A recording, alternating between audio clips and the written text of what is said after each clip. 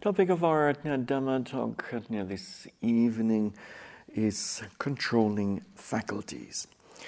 And they are 5 in number, and this particular group of teachings is extremely valuable for retreatants when it comes to further deepening one's meditation practice and bringing it to perfection. Now, these 5 controlling faculties consist of the controlling faculty of faith, the controlling faculty of effort, the controlling faculty of mindfulness, then the controlling faculty of concentration, and the controlling faculty of wisdom. In Pali, the technical terms are Sat Indriya, Viri Indriya, Sat Indriya, then Samad Indriya, and Panyat Indriya. Now, the Venerable Sadhu Pandita on many occasions has spoken about these controlling faculties, and he is attaching so much importance to them that he even included them in what? See here, the logo. So the Pandita Ramat logo, which is slightly modified, so that you have here the controlling faculty of saddha, which is faith. Then you have the controlling faculty of viriya, which is effort. Then the controlling faculty of mindfulness, sati. Then samadhi, which is concentration, and panya stands for wisdom. And all of these controlling faculties are based in one thing, namely virtuous conduct. Now, a controlling faculty is a mental factor that exercises control in its respective domain. And so the controlling faculty of faith exercises control in the domain of resolution. Adimokha is the Pali scriptural term for this. And as for the second controlling faculty, namely effort, it exercises control in the domain of exertion, pagaha. And maybe to expand a little bit for a better understanding, so this domain of exertion covers the whole range of exerting much effort to the opposite of laziness, gosaja in the Pali scriptural language. And in the case of the first domain, namely resolution, it covers the entire domain, the whole range, going from faith to disbelief. Now, the controlling faculty of mindfulness then exercises control in the domain of awareness, which in the Pali scriptural language is known as upatana. And this then can go from perfect mindfulness all the way to what? Forgetfulness. And or negligence or inattention. And then, in the case of the controlling faculty of concentration, samadhendriya, it exercises control in its certain respective domain, namely that of non-distraction. And so again, this covers a whole range, going from being very concentrated to being rather distracted, rather agitated. And as for the last and fifth controlling faculty, this one exercises control in the field of, or the domain of discernment, dasana, in the Pali scriptural language. And this domain too covers a range, namely going from ignorance or delusion at one end to the arising of wisdom at the other end. Now, these same controlling faculties also help to overcome their respective opposites. So the controlling faculty of faith helps a meditator or retreatant to overcome the opposite certain quality of indecision or disbelief, asadhya, in the Pali scriptural language. So this indecision or disbelief comes in the form oftentimes of questions, and so an indecision as to whether let's say the Buddha truly existed, and whether the Dhamma the teachings that he gave, the Dhamma, whether this was given really truly by the Buddha or maybe by someone else, and maybe it the Dhamma was well spoken out of imagination, and then some indecision with regard to the Sangha, and then in particular indecision with regard to the practice itself. So the mind then might want to compare the form of Satipatthana meditation that we're doing here with maybe another form, another approach that you have heard about or practiced at an earlier stage in your life. And then disbelief is in the sense that one simply doesn't buy into it. One does not have trust or confidence in it. Now, the controlling faculty of effort then helps us to overcome the opposite, namely in the form of laziness. The Pali term for this is kosaja. And it's a different word for it would be idleness. And so an idle meditator would be one who is here at the center, however, wastes his or her time sleeping in bed, not only during the night but also during the day hours. And or a lazy meditator would be one who would certainly maybe do less walking meditation, and just in different ways tries to cut certain corners. And then, in the case of the controlling faculty of mindfulness, this then helps a retreatant to overcome its opposite, namely in the form of forgetfulness, negligence, and inattention.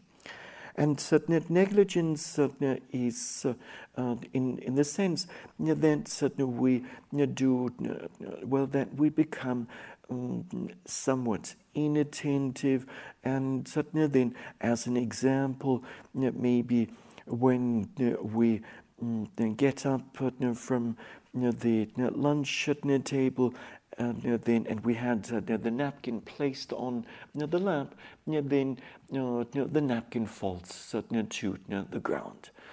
And or the same thing might happen with our hanky.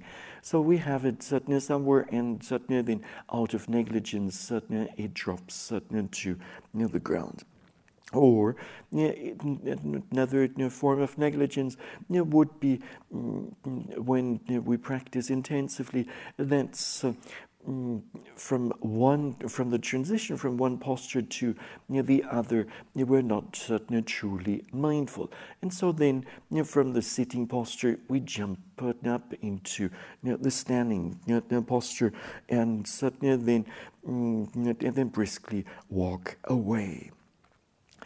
Now, in the case of the controlling faculty of concentration, it helps a retreatant to overcome its opposite in the form of distraction or agitation. And we will have experienced this probably already many times. So we're trying to keep the mind on some predominant object, and yet the mind is not staying there, and instead it's flitting around. It's going here, it's going there, it's going into the future, into the past, thinking about different things. Sorry. Now, then, in the case of the controlling faculty of wisdom, it helps a retreatant to overcome its opposite in the form of delusion, ignorance, not knowing. And we have already in an earlier Dhamma talk discussed, namely on wisdom, what wisdom means and how wisdom arises in very small, first small ways. And then we've also discussed how ignorance then gets replaced by wisdom.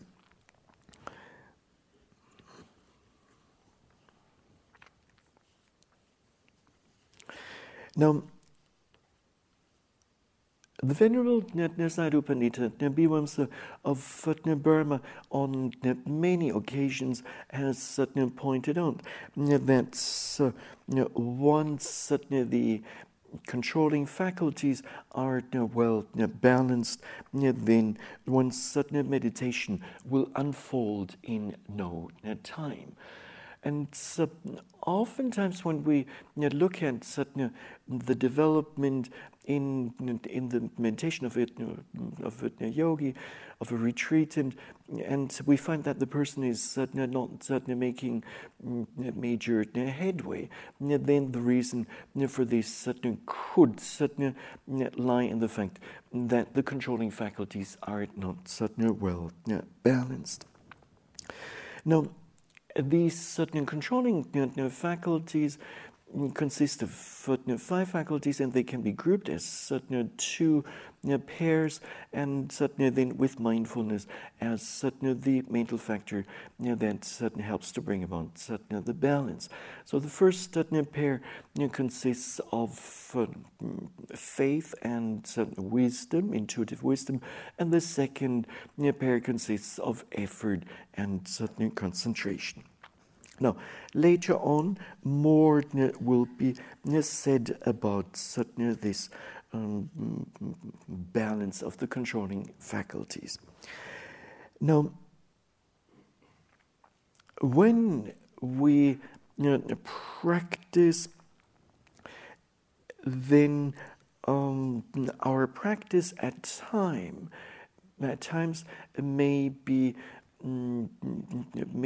moving ahead, owing to the fact that the controlling faculties are present, and at other times our practice might not move ahead.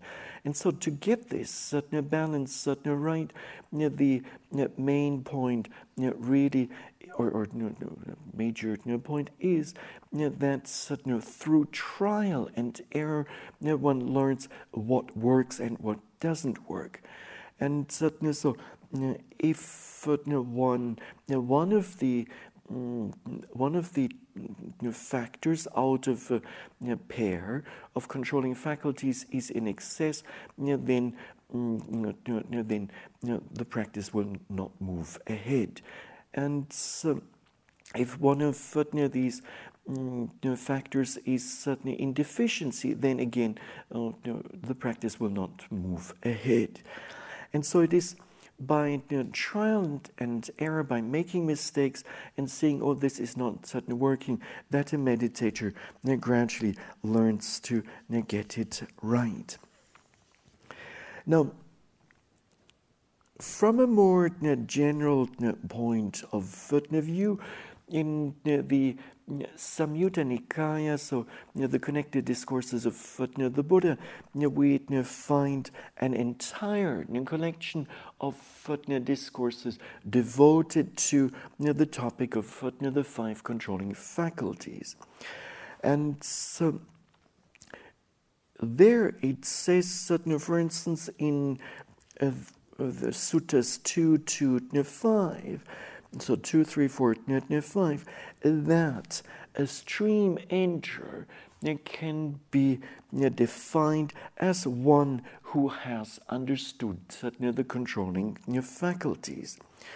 And whereas an arahant, so a holy one, is one who has acquired this knowledge, namely of the 5 controlling faculties, and who then has developed it to the point where his or her mind has been freed from clinging.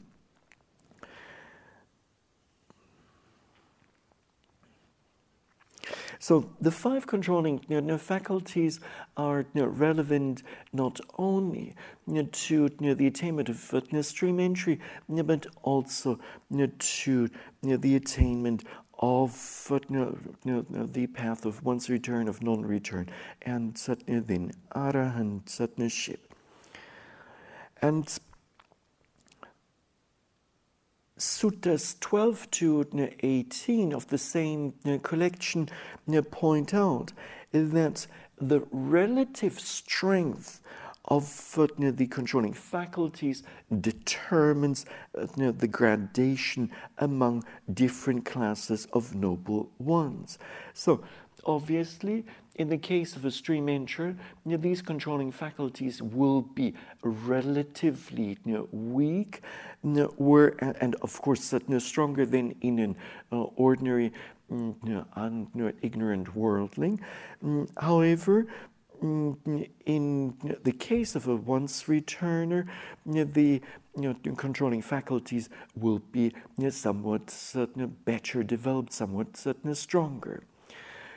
Yet not as developed and not as strong as in the case of a non-returner. And then it follows that in the case of an arahant, so holy, when these controlling faculties are most developed to the highest degree.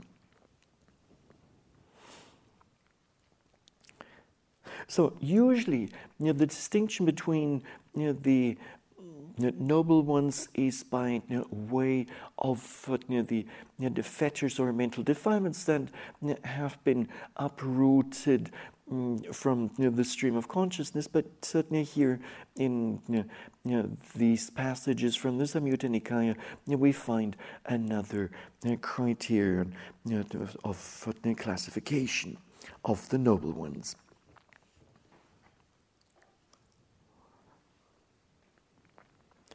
Now, from what has been said so far, it can be gathered that these controlling faculties have the potential to lead a meditator all the way to the very end of the path, namely all the way to the destruction of the taints or the taints, the asas. Pardon me, the asavas. That's it.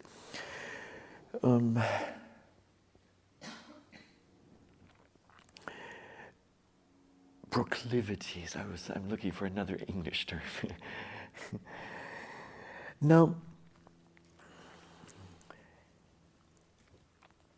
in Sutta number 50 of that same collection, we find Elder Sariputta explaining that the controlling faculties arise or unfold in a progressive series.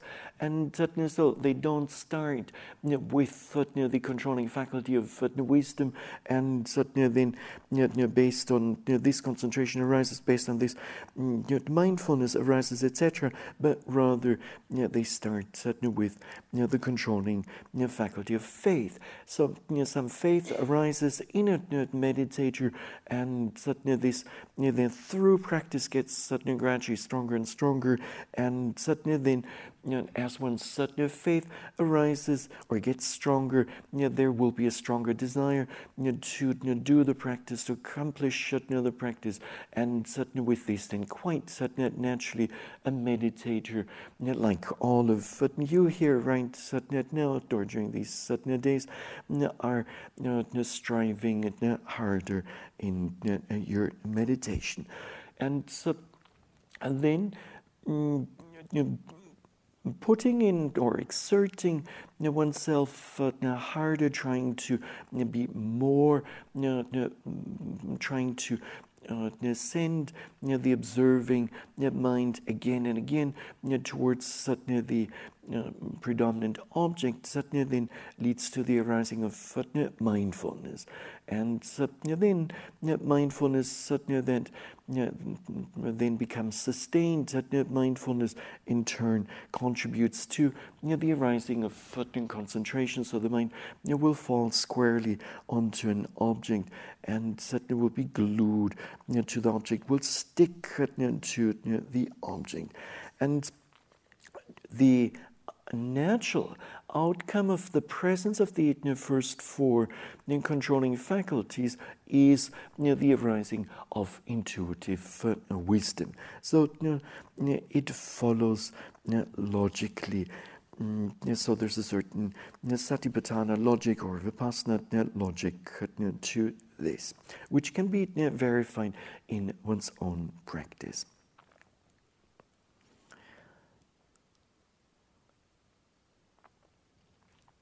Now, already some days back, during the talk on intuitive wisdom, various virtues of wisdom were mentioned, and one virtue, and I'm not quite sure whether I mentioned it or not, is probably not, that wisdom is the chief among the states conducive to enlightenment. And so this particular statement we find in the context of the controlling faculties.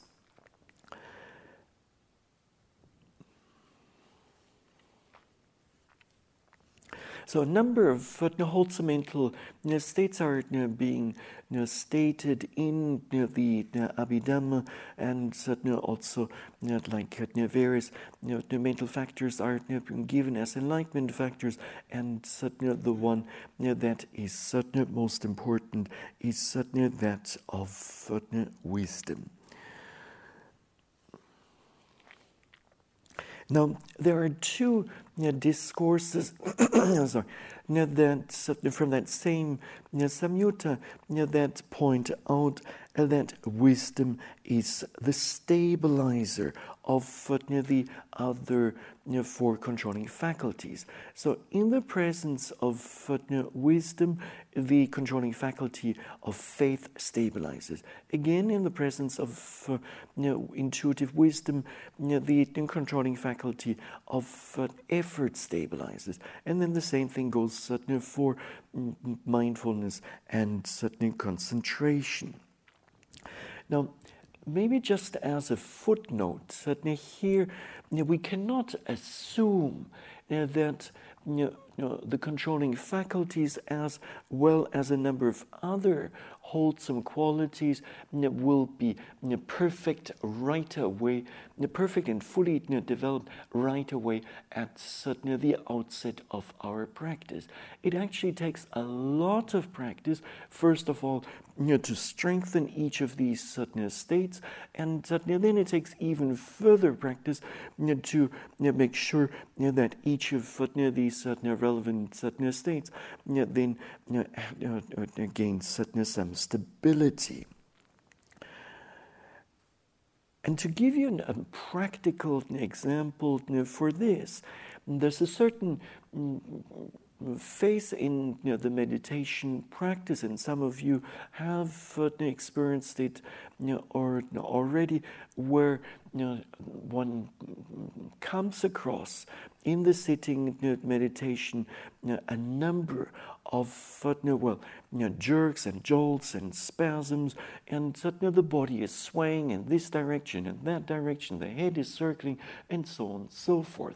So this is when it happens like this, both for the meditator as well as for an onlooker, this is truly not a case of a really stable body. And so then by then we can, since body and mind are linked, we can safely assume that the mind at that point is rather unstable or stable. Unstable, there you go. And during that phase in the meditation practice, meditators experience a number of opposites, opposing states, such as maybe, let's say, unhappiness versus happiness, or maybe a variety of pains versus freedom from pain, or a number of unwholesome mental states versus wholesome mental states. And so during that particular phase in one's meditation practice, it's like being in a storm. And being on a dinghy caught in a ferocious storm. So the dinghy will be bopping up and down on the surface of the ocean. And it is only later on, when the mind stabilizes and things really noticeably calm down, that then this manifests in the body accordingly, namely as stillness of the body and as relaxation of the body, etc., etc., absence of pains and so on.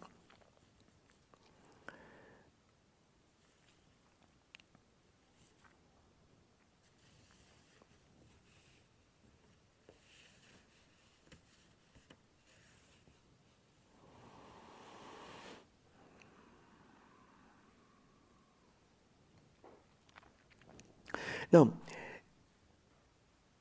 in the one work about, or text about the controlling faculties, it says that the pair of faith and wisdom ensure that the emotional as well as the intellectual sides of one's spiritual life are kept in balance.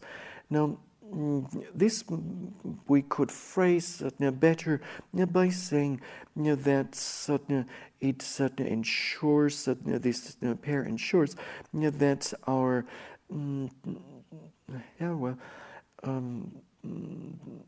our trust and intuitive wisdom are kept in balance.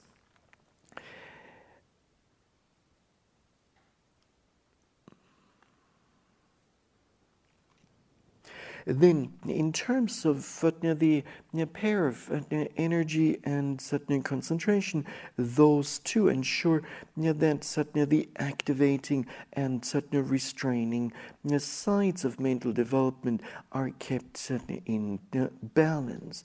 And so, indeed, at certain times in our meditation practice, the mind may get somewhat sluggish, somewhat lethargic, inactive, and suddenly then it needs to be activated. And at other times, the mind, especially when we've had some far art experiences, then we feel greatly inspired, and suddenly then we need this rather overactive mind needs to be restrained. And so it is mindfulness then that oversees these two pairs and holding them together in a mutually enriching tension.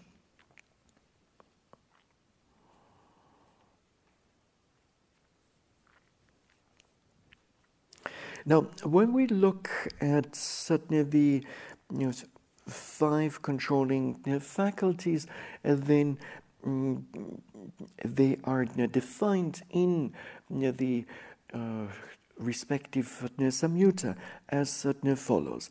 Namely, the controlling faculty of faith means having faith or trust in the perfect enlightenment of the Buddha, and then the efficiency of the path that he has discovered.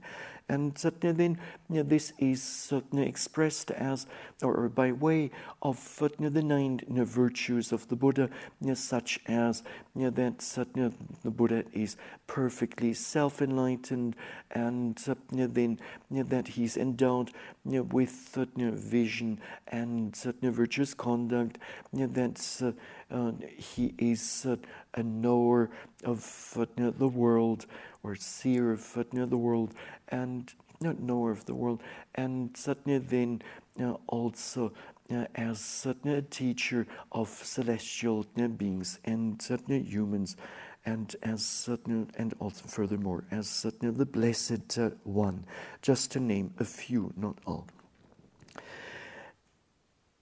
Now, the definition given for what this controlling faculty of effort or energy is all about, well, it certainly comes, or it states that we have the 4 supreme efforts. We have to understand the 4 supreme efforts, namely the effort to avoid unwholesome states which have not yet arisen in the stream of consciousness. This in Pali is known as samvara padana. Then we have the supreme effort of abandoning unwholesome mental states that have already arisen in the stream of consciousness, Bahana Padana in Pali, and then we have as number 3 the supreme effort to develop wholesome states, such as the 7 enlightenment factors that have not yet arisen, such namely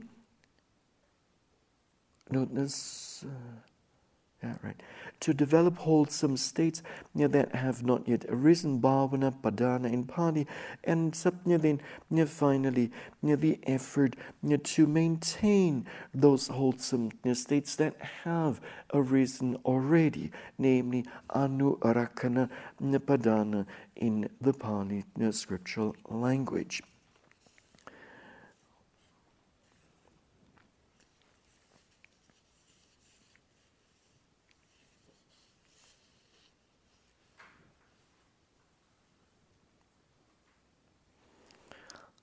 Now, other qualities that are mentioned around the controlling faculty of energy are that one is striving more or endeavoring higher and higher, and trying stronger or exerting harder and harder.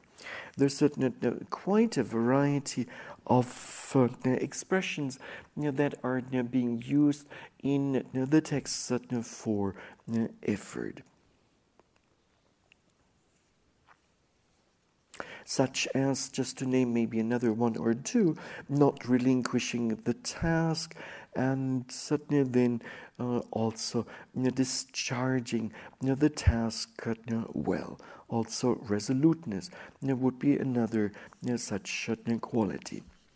Now, the text then further define the controlling faculty of mindfulness as mindfulness of body, feelings, mind, and dhammas. So this then means or refers to the four establishments of mindfulness, namely that one contemplates the body in the body, feelings in feelings, the mind certainly in the mind, and certainly then dhammas in dhammas. Now, in the case of the controlling faculty of concentration, the text specifies or mentions the four jhanas. And even though the four jhanas are being given, one could then by extension assume that certain equal levels of kanika samadhi, namely momentary concentration, will also fulfill the definition. So in general, we can say concentration of mind associated with wholesome consciousness, which then may reach absorption.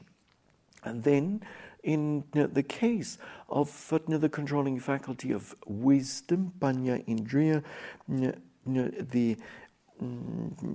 this gets specified as insight into the Four Noble Truths.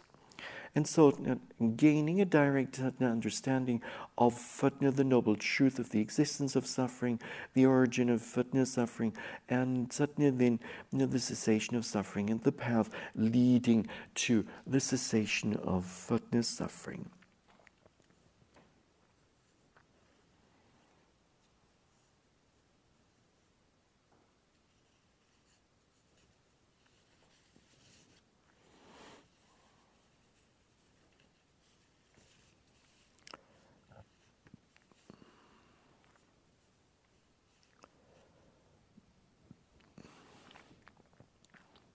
Now, in the case of the controlling faculty of faith, two factors are being mentioned that are said to contribute to the arising of faith, and those two are joy, piti, and pleasure, sukha.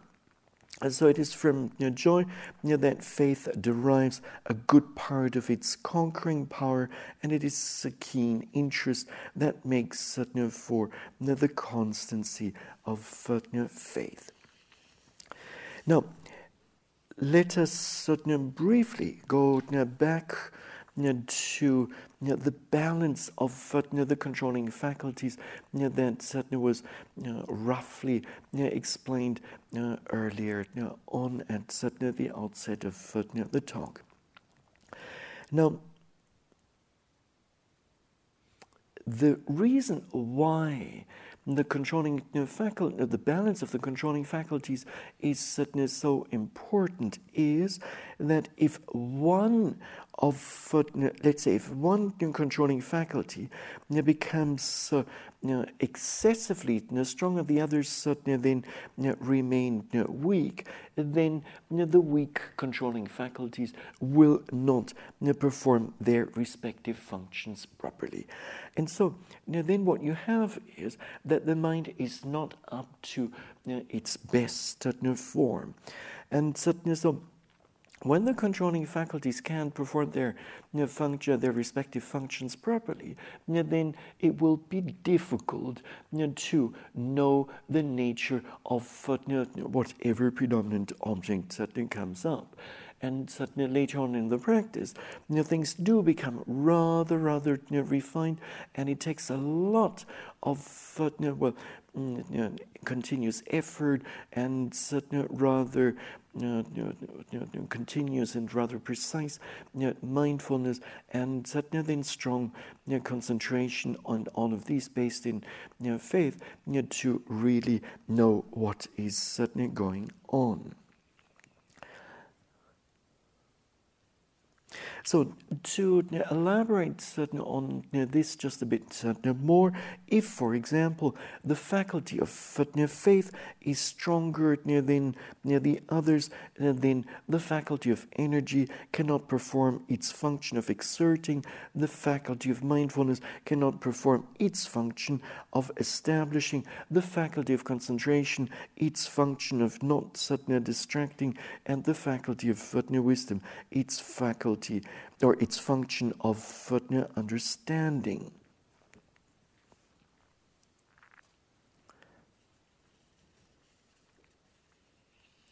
Now, at the time of the Buddha, there were at least two monastics who had serious difficulties balancing their controlling faculties. One of them is Sona Kolivisa. And this Sona Kolivisa apparently was living in a forest by the name of Sitawana. And so this monastic was despairing of ever attaining arahantship. So even though he tried very hard, he did not make it. So the Buddha, on one occasion when he was residing or dwelling on Gijakuta, then he became aware of this particular dilemma of Sona Kolivisa, and he paid a visit to the bhikkhu.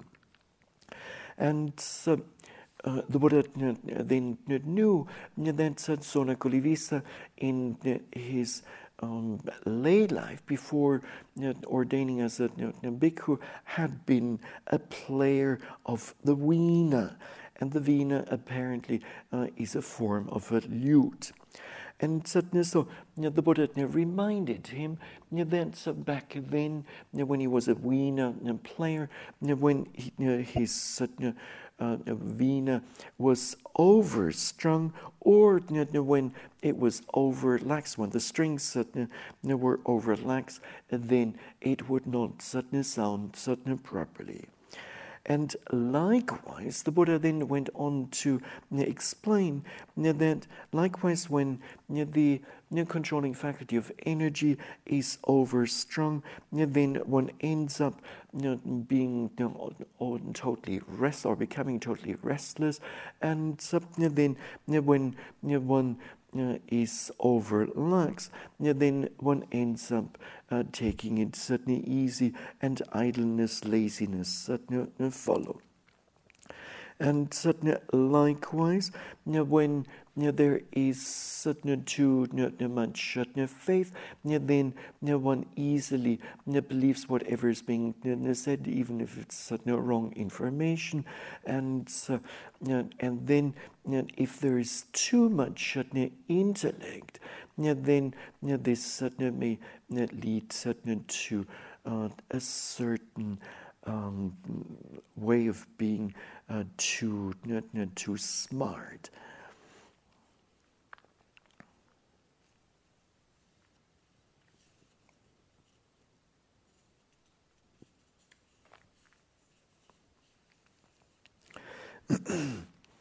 Now, the Bhikkhus Sona Kolit Visa then applied the teachings that were given by the Buddha on the balance of the controlling faculties, and in the end he did become an arahant. And he then paid a visit to the Buddha, and then declared about his newfound vision.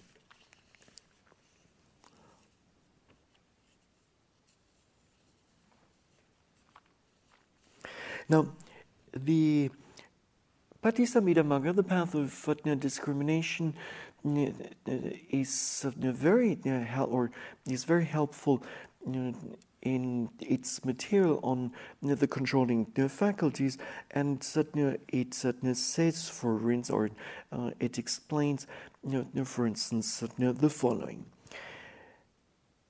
Namely, it says in the fourth chapter, section or paragraph 3, these 5 faculties are purified in 15 aspects.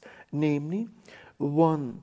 Avoids faithless persons, cultivates and frequents and honors faithful persons, and reviews discourses that inspire confidence, that inspire confidence, and certainly with this then the faith faculty is purified in 3 ways.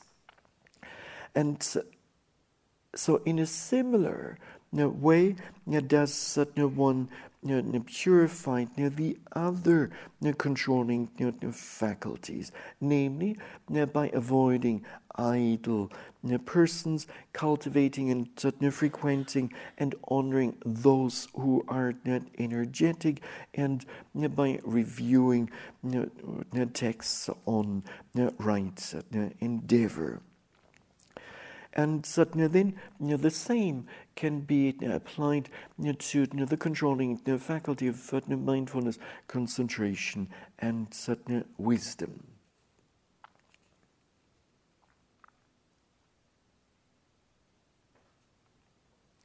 So the company that we keep is important. So if we happen to be on a retreat and we then associate with a fellow meditator who is taking it overly easy, and then who maybe only sits for half an hour and then gets up and does maybe 5 minutes of walking meditation and then goes back to the room and takes a nap, then sooner or later we might end up doing what? The same. There you go. And so being around people who are energetic then may serve as a great inspiration. Now that same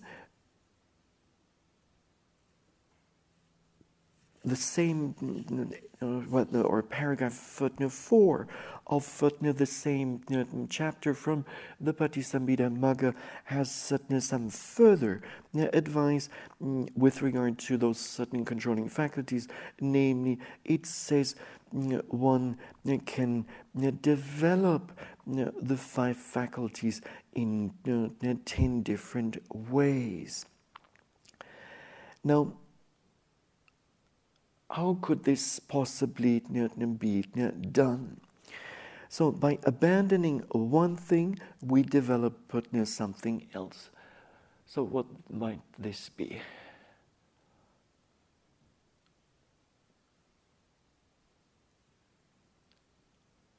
Well, so by abandoning something, by abandoning which factor do we develop one of the controlling faculties?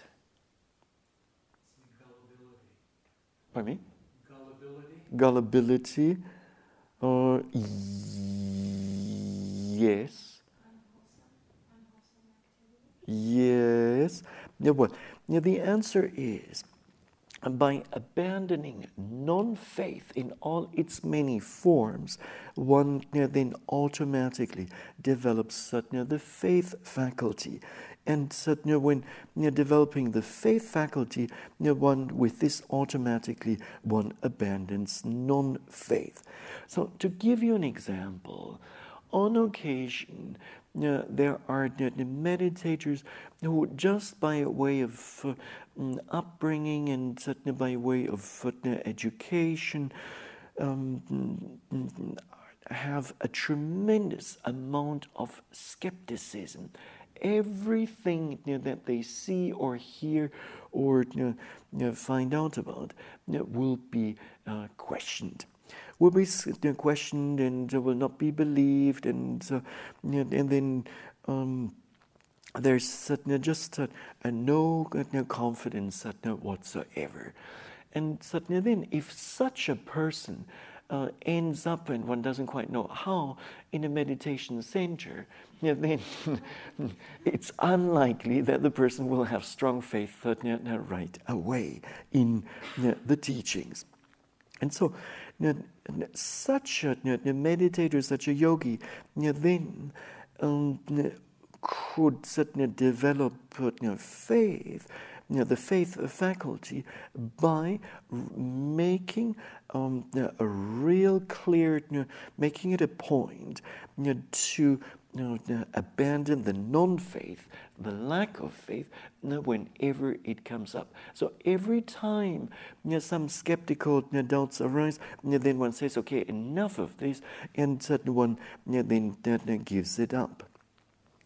And so if we keep working on the negative side, so if we keep abandoning the negative mental state, the opposite to faith, then what remains is obviously faith.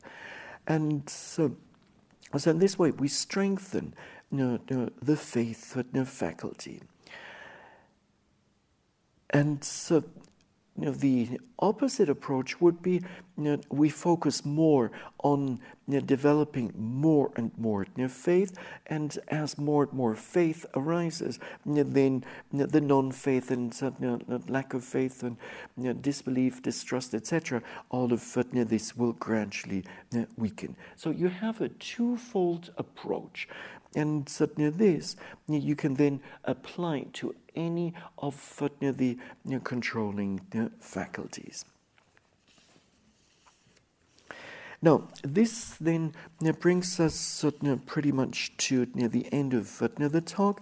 Let me conclude by wishing may the controlling faculties of faith, effort, mindfulness, concentration, and wisdom arise in your practice, and then may they gradually become stronger and stronger. May they become more and more balanced, and then may they conduce to the realization of at least the attainment of the path of stream entry in this very life. And if this has been attained, may they conduce or be conducive to the attainment of or to the destruction of all taints, in other words, to the attainment of arahantship in this existence or some future existence. And this is it for now.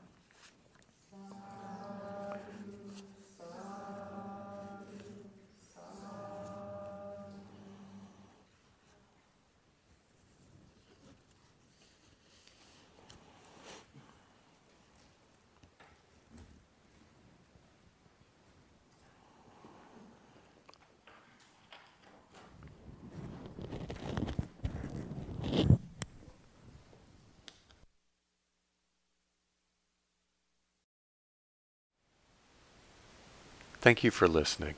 To learn how you can support the teachers and Dharma Seed, please visit dharmaseed.org/donate.